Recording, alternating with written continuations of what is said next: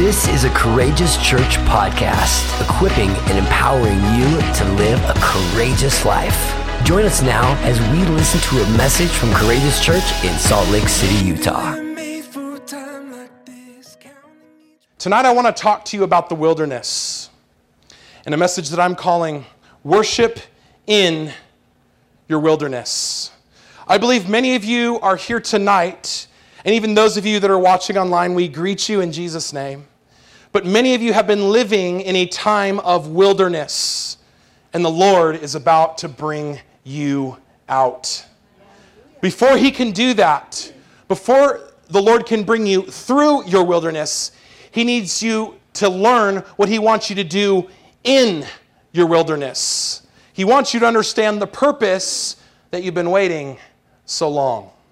To begin, I want to ask the question, what is the wilderness? What is it?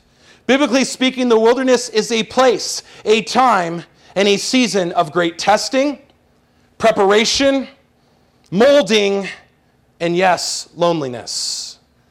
Unfortunately, and in many ways, we have come to look down upon God's usage of the wilderness because, number one, we don't understand it. We don't always understand the wilderness. Much of our struggle is to discern and to understand what God is often up to within our lives. Would you guys agree with that? I would say that much of our struggle to understand what God is up to in our lives comes from our lack of understanding how God uses the wilderness. We don't always understand how God uses it as a place and as a time and as a season to test us. Anybody felt tested lately? Come on, 2020 was like the ultimate year of testing, was it not?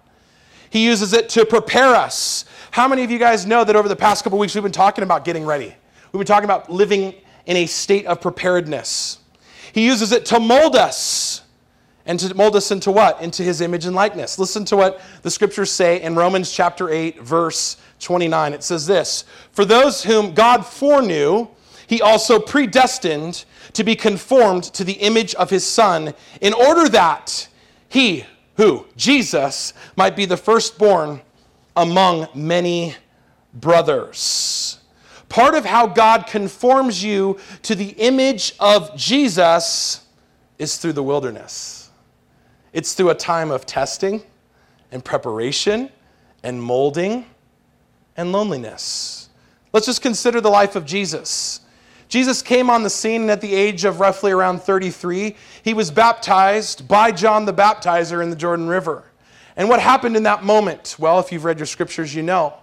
The Holy Spirit descends upon Him like a dove, and the heavens open up, and God says, "Behold, this is my beloved Son, Yeshua, in whom I am well pleased. Listen to Him." Now, we get this first part of the message right. We run out and tell everybody, "Hey everybody, God loves you. He's for you. You're His beloved, and He wants to affirm you as His child, as His son and daughter." Right? We emphasize a lot of our work and focus as the church in telling people that. But I would wager that we don't always do a great job preparing them for the wilderness to come. Because right after that moment, right after Jesus, as the Son of God, both God and fully man, was baptized in the Spirit, where was He led?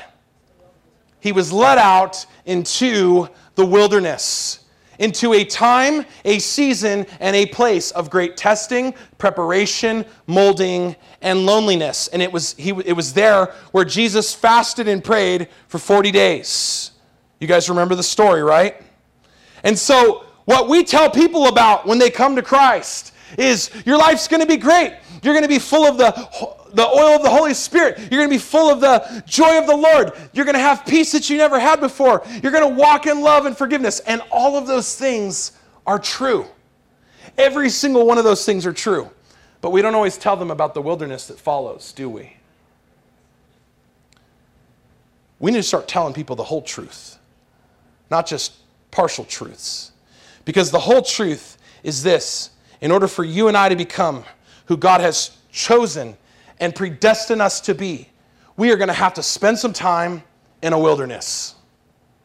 If you thought you were going to get some kind of self-help message here tonight, I'm sorry to disappoint you.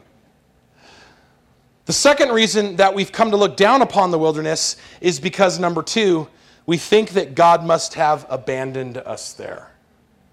We think that God's left us all alone in our suffering and in our trials and in our testing. But I'm here tonight as your pastor to tell you this: you're not alone. You might feel alone.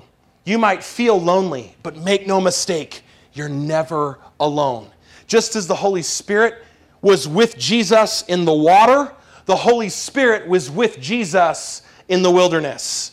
And so I want to say this to you. If you're going through a wilderness time, know that God is with you. He's with you, and you're never alone. The Psalms remind us of this in Psalm 27, verse 1. Here's what the NLT says. The Lord is my light, and He's my salvation. So why should I be afraid? We need to underline that in our Bibles. Why should we be afraid? And he goes on, the Lord is my fortress, protecting me from danger. So why should I tremble? What happens when we get into a wilderness? We start to tremble. We start to get afraid because we wrongly think that God has abandoned us in the wilderness, that He's left us all alone.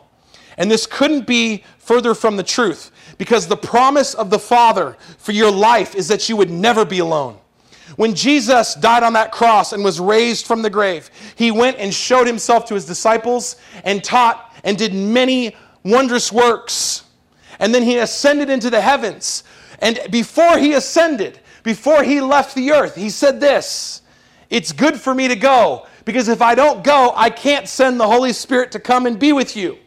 I can't send you a comforter. I can't send you an advocate. I can't send you an ever-present help unless I go. It's always been the heartbeat of God for you to have His Holy Spirit. Last week we prayed for that, and many of you got to experience that for the first time. You got to experience that in addition to what we would call your salvation experience. And it's beautiful how the Lord fills us with His Spirit. He comes in us for our sake, but He lives on us for the sake of others. He lives in us for our sake, but He comes on us for the sake of the world. So the obvious question becomes this: what are we supposed to do in the wilderness? What are we supposed to do when we find ourselves in a wilderness season, a place, or a time? Well, I believe that Exodus chapter 7, verse 16 holds the key. And I love that we were singing about Egypt tonight, because I believe that God has ordained this moment for you to find freedom and to find how to worship in your wilderness. Here's what it says. God telling Moses, then announced to him, Pharaoh, that the Lord, the God of the Hebrews, has sent me to tell you, let my people go so that they can worship me in the wilderness. Now, those of you that grew up with the Disney cartoon like I did, or the DreamWorks cartoon, excuse me, for those of you that are going to fact check me after the message. You remember the song, Let My People Go. You guys remember it, right? And for those of you that grew up with the Charlton Heston version of the greatest story ever told, right? The Ten Commandments. You remember. But we don't often focus on the last part of that verse. Go ahead and put it back up there, Kimberly, and you can leave it up there. Announce to Pharaoh, let my people go. And we've heard that before. But let my people go to do what? To wander? To do your own thing? No! To worship the Lord. And where? In the wilderness. Well, God, I thought you brought me out of Egypt. You took me by the hand. You marched me out into freedom and to your promised land. Not so fast. There's a step that we often want to shortcut and get over called the wilderness. A place, a time, and a season of great testing, preparation, molding, and loneliness, so that we can be conformed to the image of the one who has called us. To worship in the wilderness. What do we do when we find ourselves in a wilderness season? We worship. What do we do when we find ourselves with our backs against the wall? Some of you have been there this year. Some of you there are right now. You're right there. You worship. What do we do when we don't have the answer that we need? We're struggling. We don't know what to do. We worship. There's power when we decide to worship in, and I would say through, our wilderness tonight. Interestingly enough, the message that God gives Moses to Pharaoh to let his people go is the message of worship. It's a message that Pharaoh heard as a pagan unbeliever. He didn't spell it all out for him. He didn't say, well, we want to teach you about the God that we're going to worship. No, he said, I want you to let my people go so that they can worship me. Their worship was a witness to what God wanted to do in Pharaoh's life and amongst the Egyptians. And I would say to us that our worship is our witness. Your worship is your witness. Your worship is your witness. Come on, Kimberly, follow me. Your worship is your witness. There it is. Your worship tells the world what you believe about God. It tells the world what you believe about the world, about what it means to be here and why. Your worship is your witness. Friends, worship is powerful. And it's bigger than just the songs we sing on Sunday night or in our car. Come on, worship is a lifestyle. It's all-encompassing. It's all-inclusive of every thought and every prayer and every song and every act of obedience and every act of generosity and faithfulness that we bring before God. And I would say that not only is worship your witness, but worship tells your story. It's your testimony about what God has done and is doing in your life. And the Bible tells us that we as a people, we as the church, we as the redeemed of God, overcome by the blood of the Lamb and by the word of our testimony, by our worship. By our worship. You see, where Pharaoh's worship was counterfeit and anti-God, Israel's worship was to be a witness to the true and living God. And where the world's worship is counterfeit and anti-Christ, the church's worship should be a light and a witness to who our Messiah, King Jesus, really is. Can I get an amen? And so Moses delivers the message, and we know that God's people are set free to learn how to worship the Lord in the wilderness. But this takes some time. Why? Because God is setting them apart. He's teaching them to come out of Egypt. And just because you come out of Egypt doesn't mean that Egypt has been taken out of you. There you go. Your culture, your idolatry, your closet sins, the things that you hide that you think nobody sees. Come on. God sees it all and He wants it all. Why? Because He doesn't want you to carry that anymore. Because He doesn't want you to smell like, look like, or taste like Egypt. Because He has an identity and a calling for your life as the redeemed. Come on. As the beloved. As His chosen. As the ransomed of God.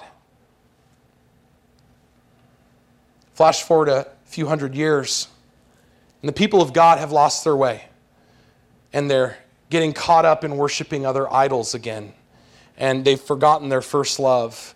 And they've started to fight amongst themselves. Does that sound familiar to anybody? It should. It should, because they are us and we are them. You see, the Bible is ultimately not just a story about them, it's a story about us.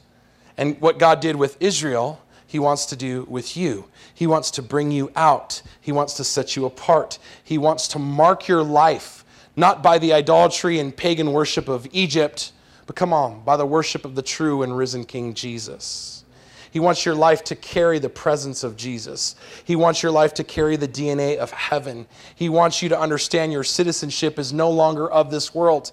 Your allegiances are not first and foremost to a government and a political party. Your allegiance is now to a king and a kingdom that is here and a kingdom that is still coming, that is now and not yet. And as we step into that tension, we do so as those that God has delivered, but so that we can now be tested and molded and shaped into becoming more and more like his son, Jesus. That's why the story is ultimately not just about them, but about us, and why our worship has to be our witness. It has to be. So what happens when it's not? Or when we, like Israel, lose our way, or we get caught up in other things? God has to send us back into a wilderness again. And we see it just a few hundred years later when Israel is taken captive by Babylon. They're exiled into a place called Babylon. Now, for those of you that don't know where or what Babylon is, let me put on my professor's hat and give you a little bit of a school lesson. Are you okay with that? I'm going to do it anyways. Babylon was the capital city of the ancient empire of Babylon, stemming from Mesopotamia in the 19th century BC, well into the mid-7th century AD, when it was taken over eventually through Muslim conquest. For thousands of years, Babylon was the epicenter of culture and music and entertainment. That sounds kind of familiar. It was the epicenter of power and wealth and military might. That sounds kind of familiar. Eventually, it was ruled by varying military-controlled dynasties and families and tribes, including the Assyrians and the Persians, and yes, even the Greeks. In present day, Babylon, or the city of Babylon, can be found south of Baghdad in Iraq. The last recorded habitation of the city dates from the 10th century, where it was referred to as the small village of Babel. Where have we heard that word before? Yes, Genesis 11, for those of you that know your scripture. It was the place where all the people came together and spoke one language and attempted to build a great city and tower into the heavens. So what's so significant, both physically and spiritually speaking, about Babylon? Well, Babylon is significant, both physically and spiritually speaking, because it represents a type of wilderness, a type of wilderness that God will use to remind the people of God of who they really are. He'll use it to remind us of who we are and whose we are. Are you tracking with me tonight? Church, we are the chosen and redeemed people of God, and we have been grafted into spiritual Israel. As the church, we do not replace spiritual Israel, but we join them in what God has chosen and pre-appointed them for, just as we ourselves have been chosen and pre-appointed by God to witness and to bear witness to his power and his ability to save and deliver. We need to walk in this calling. We need to walk in who God has called us to be. And when we forget, guess what? God uses the wilderness to remind us. Some of you are in a wilderness season because you forgot who you are. Some of you are there because you never learned who you are in the first place. But I'm here to tell you some good news. The same God who brings you in is the same God who will bring you out. Because he who has called you is faithful. He who will begun a good work in you is faithful to complete it. Amen? And amen. But you can't get through your wilderness until you can learn how to worship in your wilderness. And this is where I believe the church is today. We're at a crossroads. We're at a place where we can either decide to stay in Babylon. We can stay tied up in the system of this world. We can be infatuated with multimedia and entertainment and celebrity and social media. And we can stay tied to that system, or we can come out of our wilderness season. But what's going to be the difference maker is if we learn how to worship in it or not. Because God can't bring you out of it until he can bring you through it. And you won't find the breakthrough that you're looking for until you learn how to worship the God of the breakthrough. That's the first song we sang tonight. We believe that God is going to make a way. Amen? He's a God of breakthrough. He brings us through things. But he'll bring us through once we learned how to worship him in. Amen? You can't come through it until you learn how to worship the God that brings you through it. Amen? The God of the breakthrough. This was always the point of why God brought the people out of their bondage in Egypt. It wasn't so they could wander aimlessly through the desert. It was so that they could learn how to worship him on his holy mountain. Even before Jesus would commission the disciples in Matthew 28 to go out into all the world, he said, I want you to come and meet me in Galilee first. And what does the scripture tell us? It says that when they went to the hill or the mountain in Galilee, they worshiped. Before there is a commission to go, there's a commission to worship. There's a commission to understand who you are and whose you are, because you've been marked by the almighty presence of God, because you know who Jesus is in your life. And you're not just following him according to your own human strength. Come on, we don't walk according to the flesh. We walk according to the power of the Spirit. And the Spirit calls us to worship, to learn how to worship until we can get that breakthrough. Amen?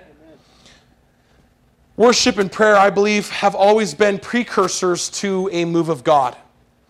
And I believe that right now, as the church, we are at that place where we are going to see a move of God like never before. That's why I believe God has stirred us to get ready, to buy oil for our lamps, because our King is coming soon. And before he comes, we're going to see a revival like I believe we haven't seen in our lifetime. Some of you that grew up in the 60s and 70s remember the Jesus People movement. You remember after the chaos that was 1964 through 1968, the riots in the street, the racial tension, the divide politically. Does that sound familiar, anybody? But what came right after that? One of the greatest awakenings we've ever seen, called the Jesus People movement, where hippies and druggies and the lost and the outcasts and the marginalized and the broken began to follow Jesus. God began to grab a hold of their heart. And I believe that it's this time and this hour for us as the church to be strong and courageous, to step out of the comfort of our walls, to step out of the comfort of our communities, and to go and seek and save the lost. Jesus didn't come for the sick. Jesus didn't come for the righteous. He came for the sick. And if people are going to hear what you have to say, they might need to get healed first. They might need to get healed first. They might need to experience a touch of God.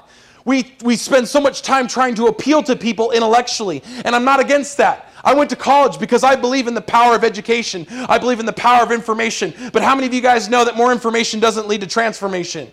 The power of God leads to transformation. The gospel is the power of God unto salvation. And that's why Paul says, I won't be ashamed of it. Because he tried all the other things. He tried all the other ways and methods and means and programs and steps. And when push came to shove, only the power of God can change somebody's heart. Only the power of God can get somebody who cannot walk to stand up and walk again. Only the power of God can restore a broken family and a broken relationship and pull people back from the brink of divorce. Only the power of God can do it. And I'm sick and tired of trying to lean on human structures and ways and means and crutches that have no power in them. We like to put on a song and dance and a big show for folks to convince them to come and see that the Lord is good. And then when they come and see, they're like, oh, this is cool, but I already belong to a social club. I wonder if we would be hungry enough to go after the presence of God, to be willing enough to step out in faith and to risk it all for Jesus, to tell somebody about God, to pray for somebody. I believe that time is now, and I believe that we are that people. And I'm inviting you to be a part of that. This is your official summons to the army. This is your official papers. I don't think we draft people anymore, but they used to get like a draft paper, right, when they've been enlisted in the army. That was definitely the case in the 70s with the Vietnam War. We know that. But I believe that God is wanting to enlist people into his army, but he can't do that if you're still broken, if you're still wounded yourself, if you're still laying down on the battlefield of life with a big gaping, gashing wound, bleeding and hemorrhaging all over the place. And for too long, that's been the church. Oh, sure, we dress up real nice, don't we? We put it all together. We put on a happy face. How you doing, brother? I'm blessed, not stressed. And deep down, we're struggling. Too blessed to be stressed. Right? We give people these cliches. And deep down, we're falling apart. We're crying and we're alone and we're depressed and we're struggling and we're burnt out and we're addicted and we're struggling and we don't want anybody to know. And so we allow the shame to keep us bondage, to keep us in Egypt when God wants to bring us out. And I really believe that more than ever. That's why we're doing Family Sundays, guys. Because I believe God wants to tear down those walls that separate us from just going about our business as usual. We can't do business as usual. We've tried it. We're not great at it. So we're going to do this instead. We're going to follow after the Lord. We're going to step out of our comfort and our convenience. And sure, it might be a little awkward and it might feel a little weird and people may not even want to be a part of that. That's okay. But I know what the Lord has called us to do. He's called us to arise and shine. For our light, for your light has come, and the glory of the Lord is risen upon you. Amen? Do we believe that tonight? For many of us, that's right where the Lord has had us, and that's right where he's been trying to lead us, to a place where we finally recognize our great need for God, where we finally recognize that we can't do this thing called life alone. And I believe that's exactly what the wilderness does. It teaches us to more fully rely on God. It teaches us to thirst for living water. For living water. How many of you are tired of what the world has offered you? How many of you are tired of playing games? How many of you are tired of powerless Christianity? I'm tired of it, and I've been following Jesus for close to 35 years now. I'm 39 years old. I know, I don't look it. But I've been following Jesus for a long time. For longer than some of you have been alive. And I got to tell you, I'm worn out from trying to do Christianity without Christ, without the Spirit of Jesus at work, without his power made manifest in our life. And I believe the world needs an encounter with God. I believe that you owe it to your friends and your neighbors, come on, to give them an encounter with the living God. Not just to say, hey, check us out, we're really cool. We've got it all together. We sing all these great songs, and we won't bother you. We won't even turn around and make you feel uncomfortable. But come and see what we're all about. And yay, hear a great sermon about Jesus. Yay. Now, let me take a step back. I realize, and for those of you watching online, I realize that can come across a little denigrating. Here's the reality. We are excited about every church in this valley that lifts up the name of Jesus. And we're all not going to do it the same way because we're all not supposed to. We all have a calling and an expression that's from God that we're called to release here in Utah. I believe it. I think you do too. So I'm not here to denigrate anybody's methodology or philosophy of ministry. By no means. Like Paul says, is Jesus being preached? Well, then let's get on board. Amen? But I'll tell you what. There is a line that's being drawn in the sand, and I cannot cross it. I cannot go back to what was. When I know that the Lord is calling us as a people to grab a hold of what is and what is to come. I believe the future is bright only because I believe Jesus is there, because his Holy Spirit is there. And I believe that healing and miracles and signs and wonders await us, church. Some of you have just never experienced it. So we're going to show you how to do that. And we're going to bring you into the shallow water where you can splash around like a little toddler and feel really good about the time you're having. And then we're going to call you in a little deeper. We're going to say, we know you like the ankle deep water, but guess what? There's more. So follow us into the knee deep. Oh, I don't know if I'm ready for the knee deep, but okay, I guess I'll trust you. And for those of you that have been hanging out in the knee deep water, we want to invite you to come a little deeper up into the waist high. And I believe that is what the Lord wants for us. And for some of you who've been waist high, he wants to take you all in. Come on, in over your head. I'm a California kid. I grew up surfing and body surfing at the beach. I know what it's like to be in over my head. I know what it's like for 6-foot waves to crash and topple over my head. For some of you, that's what God wants to do in the Spirit. He wants to take you into deeper places. And deeper places doesn't mean that you're going to get all weird. Come on, we can be naturally supernatural. We don't have to be weird about it. We don't have to be goofy. We don't have to go crazy and go nuts. You can if you want to. But come on. We can still be in our right mind because God has given us the mind of Christ. Amen? Do we believe that? I hope you do. In closing, I want to offer you a word of hope because I know this has been a heavy message tonight, but I want to give you some hope about worshiping in and through your wilderness. Just listen to what God says here as we close. In Isaiah chapter 43, verse 19, I love this verse. It says this, "Behold, I am doing a new thing. Now it springs forth. It's bubbling up. It's rushing out. Do you not perceive it? Can you not see it? Can you not taste it? Can you not hear it? I, the Lord, will make a way in the wilderness, and rivers will flow in the desert." To understand why I'm so excited about this is because this message was to a people that were in captivity in Babylon. They had spent a lifetime, generations, not in the promised land, not in Jerusalem, not in Zion, not in the city of God, not in the place flowing with milk and honey. They were in Babylon, a place outside of the city of God, a place that God didn't want them to remain forever. And now, after hundreds of years, they have come out. And God is encouraging his people, and he's saying, listen, I want to do a new thing in the church. I want to do a new thing in America. I want to do a new thing in your nation. I want to raise up sons and daughters that know who they are and whose they are. I want to do a new thing. Can you not see it? Do you not have ears to hear what the Spirit is saying to the church? Do you not have eyes to behold it? Do you not perceive it? Do you not perceive what God is doing right now? Do you not have ears to hear and eyes to see what he's up to? Do you not thirst and hunger for more of him? I wonder if I'm talking to any thirsty people tonight. And I don't mean that in a relational way. I wonder if I'm talking to anybody that's hungry for more of God. Some of you got that joke, some of you didn't. That's okay. But I believe that the Lord is doing a new thing. Come on, we can have fun in the house of God. We can laugh. It's okay. No one's going to know.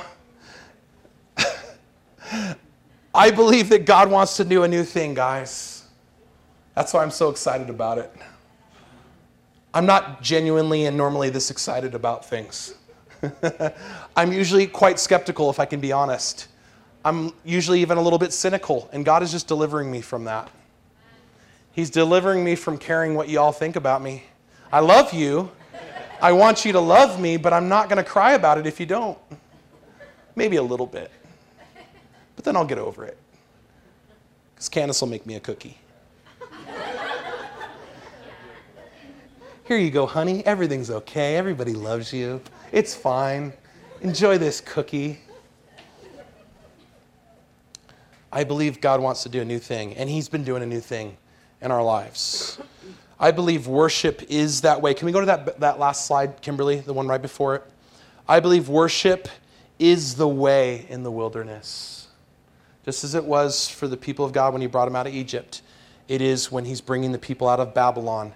And right now as the church, that's where we are. We're standing at that crossroads. We can remain in it, or we can come out of it. And to come out of it doesn't mean that we turn our back on the lost or on our friends or neighbors that don't want to follow. By no means. What it means is that we no longer allow ourselves to become emotionally entangled with it. It means that we no longer play patty cake with God. It means we no longer have one foot in the world and one foot in the church. Hello. Talking to somebody here tonight. It means that we're no longer content to play games. That we got to go all in for Jesus. And that's the invitation from the Spirit. He's inviting us to come in a little further, past the ankle deep, past the knee deep, past the waist waters, to go all in. I believe he's doing that new thing. And worship is the way through the wilderness. Thank you for listening today. If you were blessed and you want to be a part of what God is doing through Courageous Church, including ways that you can give, visit us online at courageouschurch.com.